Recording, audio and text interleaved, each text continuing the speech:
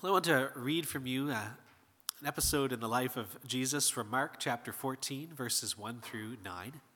That'll be projected there, but if you want a moment to look that up in your own Bible, you can have that time to do that, or just to have a moment to prepare to receive God's word. Mark 14, starting at verse 1.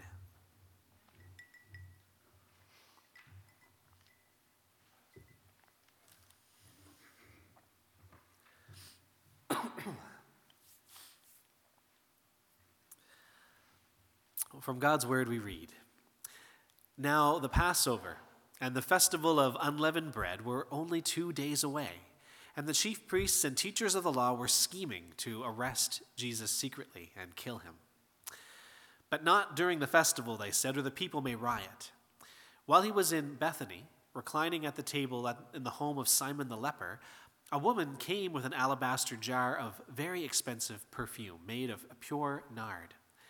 And she broke the jar and poured the perfume on Jesus' head.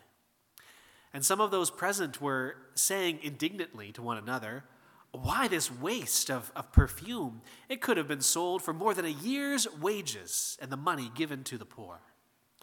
And they rebuked her harshly. 'Leave her alone,' said Jesus. 'Why are you bothering her? She has done a beautiful thing to me. The poor you will always have with you, and you can help them any time you want, but you will not always have me. She did what she could. She poured perfume on my body beforehand to prepare for my burial. And truly I tell you, wherever the gospel is preached throughout the world, what she has done will also be told in memory of her.'" May God bless to our understanding this reading from his word.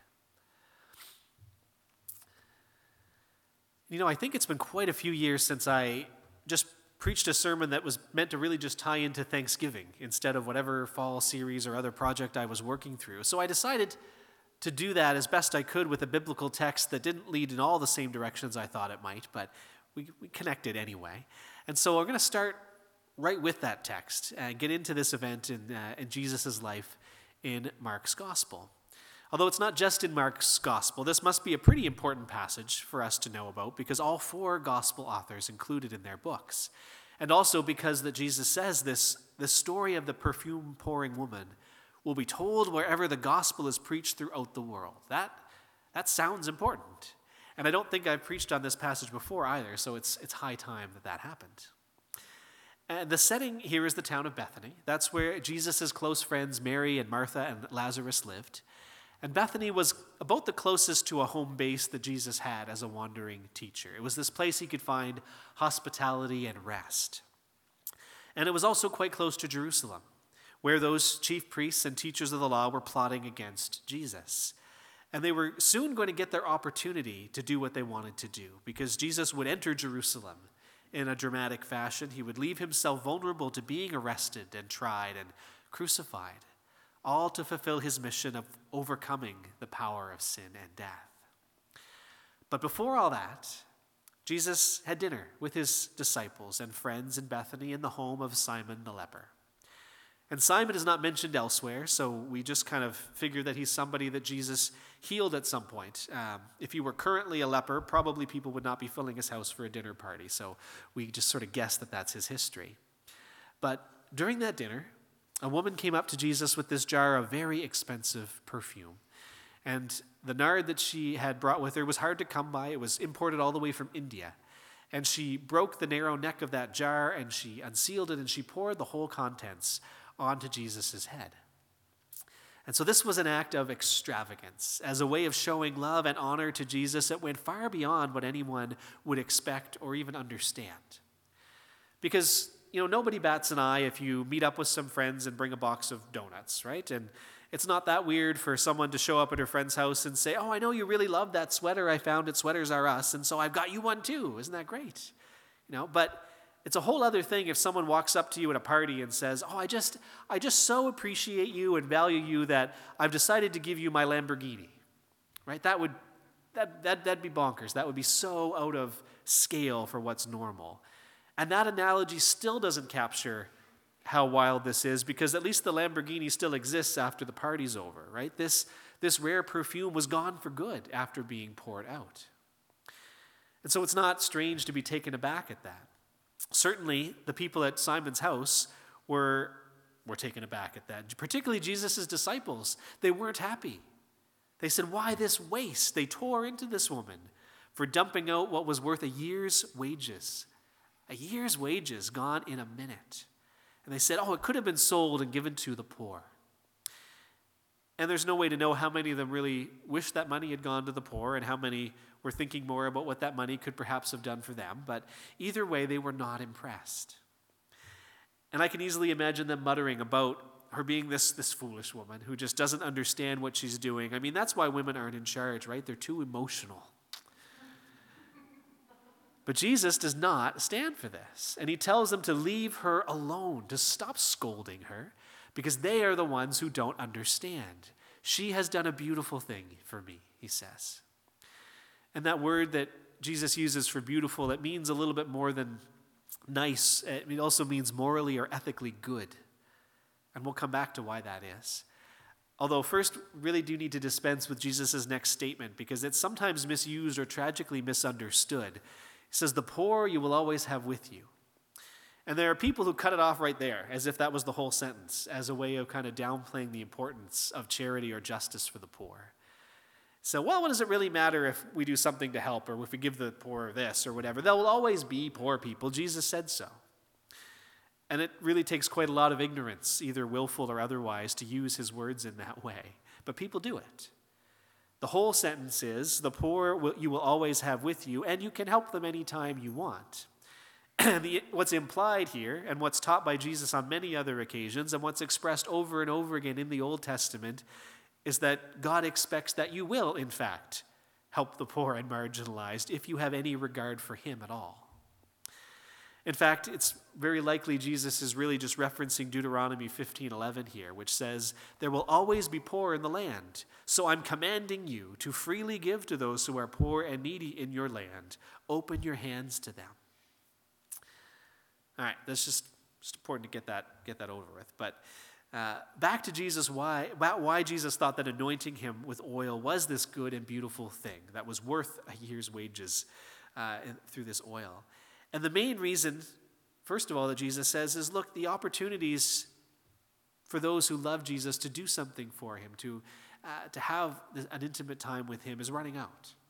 There's only going to be a few chances left to do something for Jesus in his presence, his physical presence at least.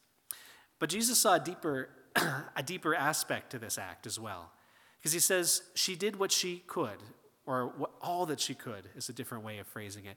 She poured perfume on my body beforehand to prepare for my burial. Therefore, I tell you, wherever the gospel is preached throughout the world, what she has done will also be told in memory of her. Jesus has a good idea of what's going to happen soon. He's going to be arrested. There'll be a show trial. He'll be put to death. That is a scary thing to be facing. Even though Jesus deliberately provoked these events, he didn't want to have to endure all this. And I think everyone has felt dread at doing something they really didn't want to do somewhere along the way, right? The kind that makes it hard to eat or hard to sleep or hard to enjoy anything. But how bad was your thing compared to what Jesus was about to do? Right? Jesus was fully human, and so he felt this, much like you or I would feel this. And I imagine that his close communion with God helped him endure it better than you or I might. But Jesus was still dreading what would come next. And then along comes this woman who could not have offered any more to Jesus in that moment. You know, not just the expense, but her full devotion, her whole self. And so at enormous expense and at terrible risk of ridicule, she came to Jesus to express her love and her gratitude. And she anointed him with oil prior to his death, rather than an anointing which would normally be done to a body afterward. She ministered to Jesus with everything she had. And when I think about the Easter story, this is just about the only person. This woman is about the only one who did something that helped Jesus through it. I mean, what did the disciples do?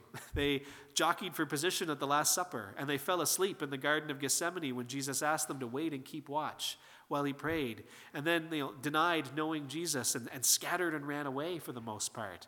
Jesus went through most of this ordeal alone. And maybe that helps to show why Jesus was so grateful for this act, why he felt that an extravagant gesture might be worth it, and why he claimed that what she'd done should be remembered. And I think one question that's hard to answer is whether the woman understood all this. And I can only say maybe to that question. In the version of these events in John's gospel, he names the woman as Mary, as the sister of Martha and Lazarus.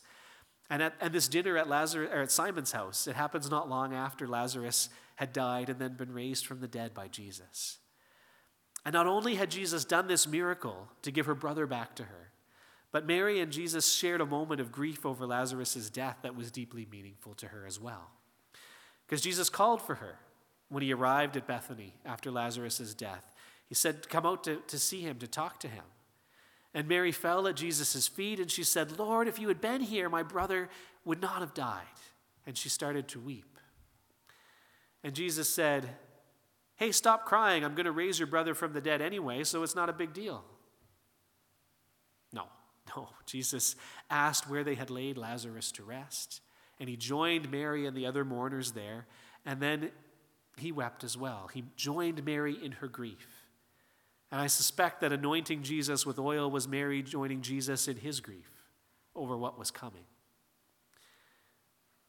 So it makes a fair amount of sense that Mary would be the one to go all in for Jesus in this moment. Because it took Jesus' resurrection for most of his disciples to really understand who Jesus was. But after her brother's resurrection by Jesus, I think Mary maybe got it a little bit earlier than that.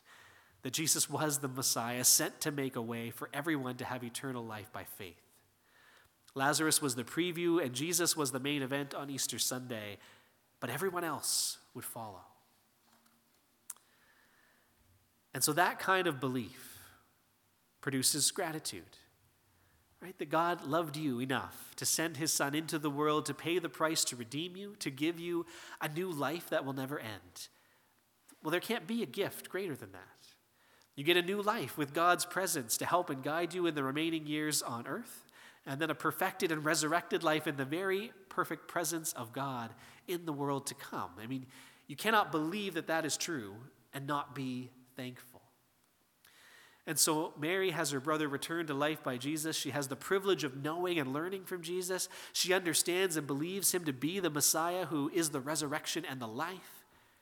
And I think maybe she has a better grasp of what's going to happen next than some of his other disciples do. And so her gratitude moves her to this extravagant gift to Jesus, creating this beautiful moment for him as he prepares to walk this scary and lonely path to his death and our salvation. And Jesus found this so valuable. He said that wherever the gospel is preached throughout the world, what she has done will also be told in memory of her. So gratitude and thanksgiving, these are not just nice feelings. They are some of the most powerful forces that we can experience. And so my one and only point of application is that we should seek to cultivate gratitude and practice thanksgiving. And to cultivate gratitude simply means to try to grow our appreciation for what God has done for us and the good that we see around us. And to practice thanksgiving just means to be intentional about stopping from time to time, naming our blessings, praising God for those things. And I do have 3 ways I think that people are blessed when they do those things, when they cultivate gratitude and practice thanksgiving. And the first way is that we're blessed because cultivating gratitude, practicing thanksgiving, these draw us closer to God. Simply that. It's my personal theory, I guess, that for most people, worshiping and seeking the presence of God, it's not something that most people do very easily or very naturally all on their own. It's not true for everybody. There are some people who seem to have that gift of just naturally wanting that all the time, but a lot of Christians would not sing all that many praises or engage in nearly as much regular prayer or be exposed to nearly as much Bible reading and teaching if it weren't for the church community that they're part of. Church services do those things, spiritual friendships and small groups and general encouragement and the flow of life in Christian community contributes to that. That's why we think these things are important. But there are 2 things that do cause people to seek God all on their own without any prompting or encouragement or help. And those 2 things are gratitude and desperation. right? These are the things that will drive us to our knees in prayer without any prompting from anybody else. And we know that desperation does it, because when someone's life hangs in the balance, or when you've made a catastrophic mistake and you don't know what to do, or when the course of your life could be radically changed by something that is way beyond your control, we generally don't need to be told to pray.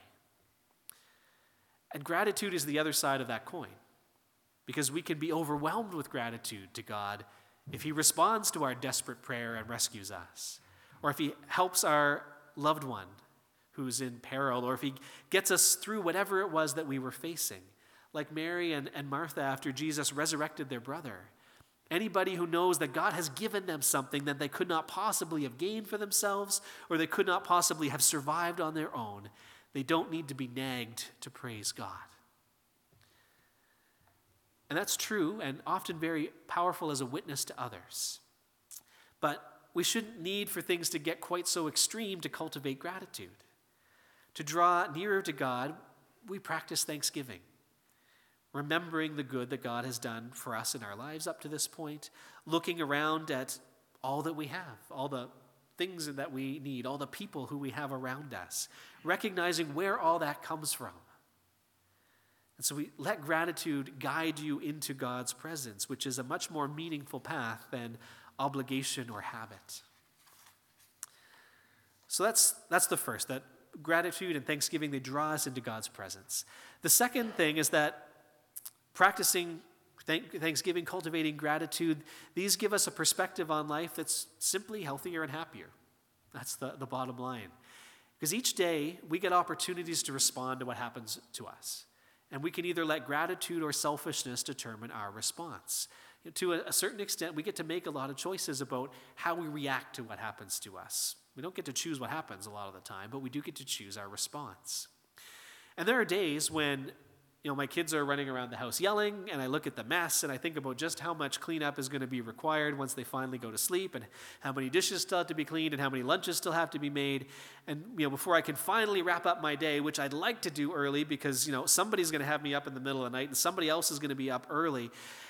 And all of that can start to inflame my sense of entitlement from time to time, right? Why me? Why is this so hard? Will I ever get to do something I like in my life again? Or will I just wash dishes and fold laundry and mediate fights about who gets this toy or that color cup until I die? And I don't blame any parent for feeling that way from time to time, but letting that be the default attitude is, of course, a recipe for misery, not just for me or for you, but for anyone around us as well. And so when I'm at my best, I can take in the exact same scene and recognize the incredible good fortune of having 3 happy and healthy children, a gift of unimaginable value that's somehow been entrusted to me of all people. And they're running around a safe and warm house. They're eating all those snacks they keep asking for from a well-stocked fridge. They're wearing clothes that were handed down from our network of friends. And they have a full slate of grandparents who adore them and help out a lot with them. I am an incredibly rich man. And I'm both deeply grateful for what I've been given and desperate to do this as well as I can. And you can look at the same scene and you can easily choose either perspective. And this choice of outlook changes the way you interact with the people around you. It changes the satisfaction you experience in your life. Maybe one other everyday example, because I had a moment just last week where gratitude kind of saved me a little bit. Because I was, kind of tiredly wrapping things up for bed. But before I could escape to the bedroom, Amy had a discussion about some things that were coming up in our life that was, seemed like a good time for that. There were some household details. There were some things to be addressed. There were some decisions to be made. And, there was this kind of stirring of annoyance within me at this point. Because it had been a long day. And I had worked very hard. And I had not agreed on a midnight planning session. And so that could have led to me being kind of snappy or complaining or having the conversation, but then secretly regretting or resenting it the whole time, going later and going to bed cranky. But then I remembered that I am fortunate to have a partner who is good at keeping track of these details, good at anticipating needs and getting ahead of problems in ways that regularly bless me and our whole family in different ways. And because of that, because of just a moment of thanksgiving, I was able to put on my big boy pants and engage in this conversation. And, thank you, Jesus, for that. whatever stage of life you're in, you have people and circumstances that you can be thankful for. And you have struggles and you have disappointments that you can dwell on. And so we have that question in our response. Will we live in hope because of gratitude to God, or live in bitterness because of that, all those things that we never got, or all those things that we have lost along life's journey? One forms you into a very different person than the other. Right, the third thing that's good about cultivating gratitude and practicing thanksgiving is that it allows us to enjoy our blessings and the beautiful moments of our lives in an uncertain and troubled world. See, when I reflect on today's passage, I think about Jesus and how preoccupied I would have been in his place at that dinner. Right? I mean, if I had all that on my mind about what was likely to happen to me next, I don't even know if I would be paying attention to what anyone else said or appreciating anything going on around me. Probably be pretty short and dismissive of those people. But Jesus was able, it seems, to embrace and appreciate this gift of anointing. He found beauty and comfort in it. He was able to express his own gratitude to the person who offered it to him. And there's a lesson there for us in our anxious world. In the midst of our 24/7 awareness of war and natural disasters and economic uncertainty and crime and whatever else is out there that can cause people to struggle to find joy in the moment or hope for the future.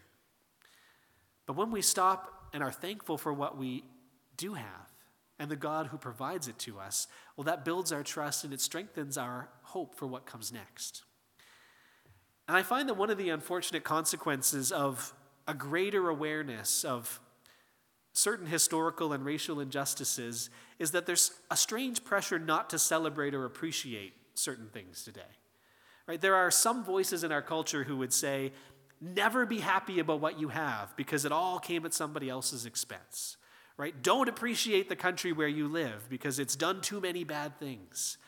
Don't celebrate Thanksgiving Day, certainly. I mean, think about the underlining colonialism and the brutal oppression inflicted upon turkeys and all of these things. And look, I think pursuing justice, especially, including for the past sins of nations and institutions, is good and biblical. And I've said that from up here plenty of times.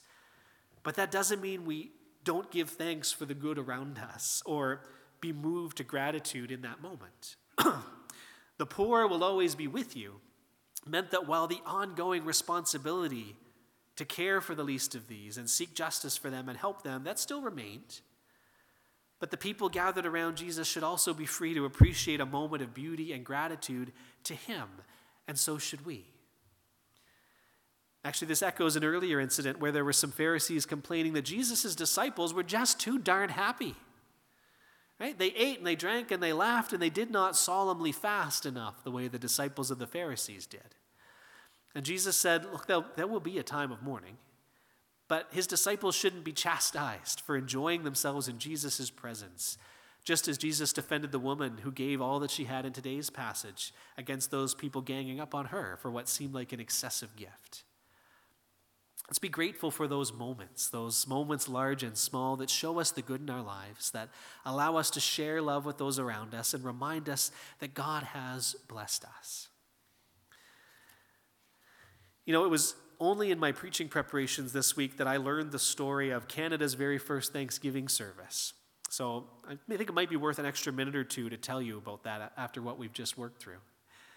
And it comes from 1579, if you can believe it, well over 400 years ago, when Martin Frobisher sent off from England with a fleet of 15 ships. And he was making his third trip to Baffin Island, where this time he was hoping to start a small settlement. But not one thing went right on this journey at first. One of his ships was lost early on due to ice. That ship had a lot of the building materials for the settlement on it. And then the expedition was hit by freak storms. They were blocked by ice. They became scattered. Many of the ships lost contact with the others. And it looked like the mission might be a total disaster. But eventually, the remaining 14 ships did all find their way to what we now call Frobisher Bay. And when the last ship rejoined the fleet, there was a man appointed by the English crown to be the minister for the expedition. And he gathered all the people together, and he gave them communion. And he preached a sermon encouraging them to be thankful to God for their strange and miraculous deliverance in those so dangerous places, he said. And I have to wonder how many sailors and officers thought that was the best use of their time at that moment. I have to imagine there were an awful lot of repairs to make and supplies to inventory and plans to be discussed about what should happen next. But instead they gathered to thank God for bringing them that far. There was a moment there to be seized and infused with meaning before moving on to the next thing. It was worth taking that time to cultivate gratitude and practice thanksgiving, because these things feed our souls and shape our character and grow our hope and trust, even when things don't go according to our plans or preferences. And that gratitude, who knows, that may even well up into something extravagant, because that happens. Instead of giving an appropriate amount of our time and resources and devotion, gratitude can sometimes move followers of Jesus to offer something that seems excessive if you don't believe that it's actually tiny as a response to all that God has done for you. I think extravagance is relative, really. I mean, someone with millions of dollars can do something that appears much more dramatic. They can buy a building, they can endow an institution, they can repay people's debts. But extravagance can also be the gift of time and expertise that someone doesn't really have because they're in high demand, but they share it to their church or a good cause. It can be a gift to those in need by someone who's only a little bit better off. It can be the forgiveness of someone for something that's not really reasonable to forgive. It can be responding to someone's hurt or loss with the unceasing care and support that goes far beyond what anyone expects. And sometimes over the years, I felt like it's my job as a pastor to give dutiful people permission to not do things, especially when it seems like those would not be life-giving or healthy things for them to do. But maybe I should also, a little more often, say that, sometimes God does not call us to be reasonable about everything. Sometimes it is beautiful to be unreasonable about what we offer, what we give, what we endure, and what we hope for, because we know what Jesus gave for us. And what can we do in response to that? That is too much. What will be told in memory of you when people reflect on what Jesus meant to you? The way that we're asked to remember this woman and all that she did because of what Jesus meant to her. Will there be a story to tell about how we expressed our thankfulness to God in this life in some unreasonable way?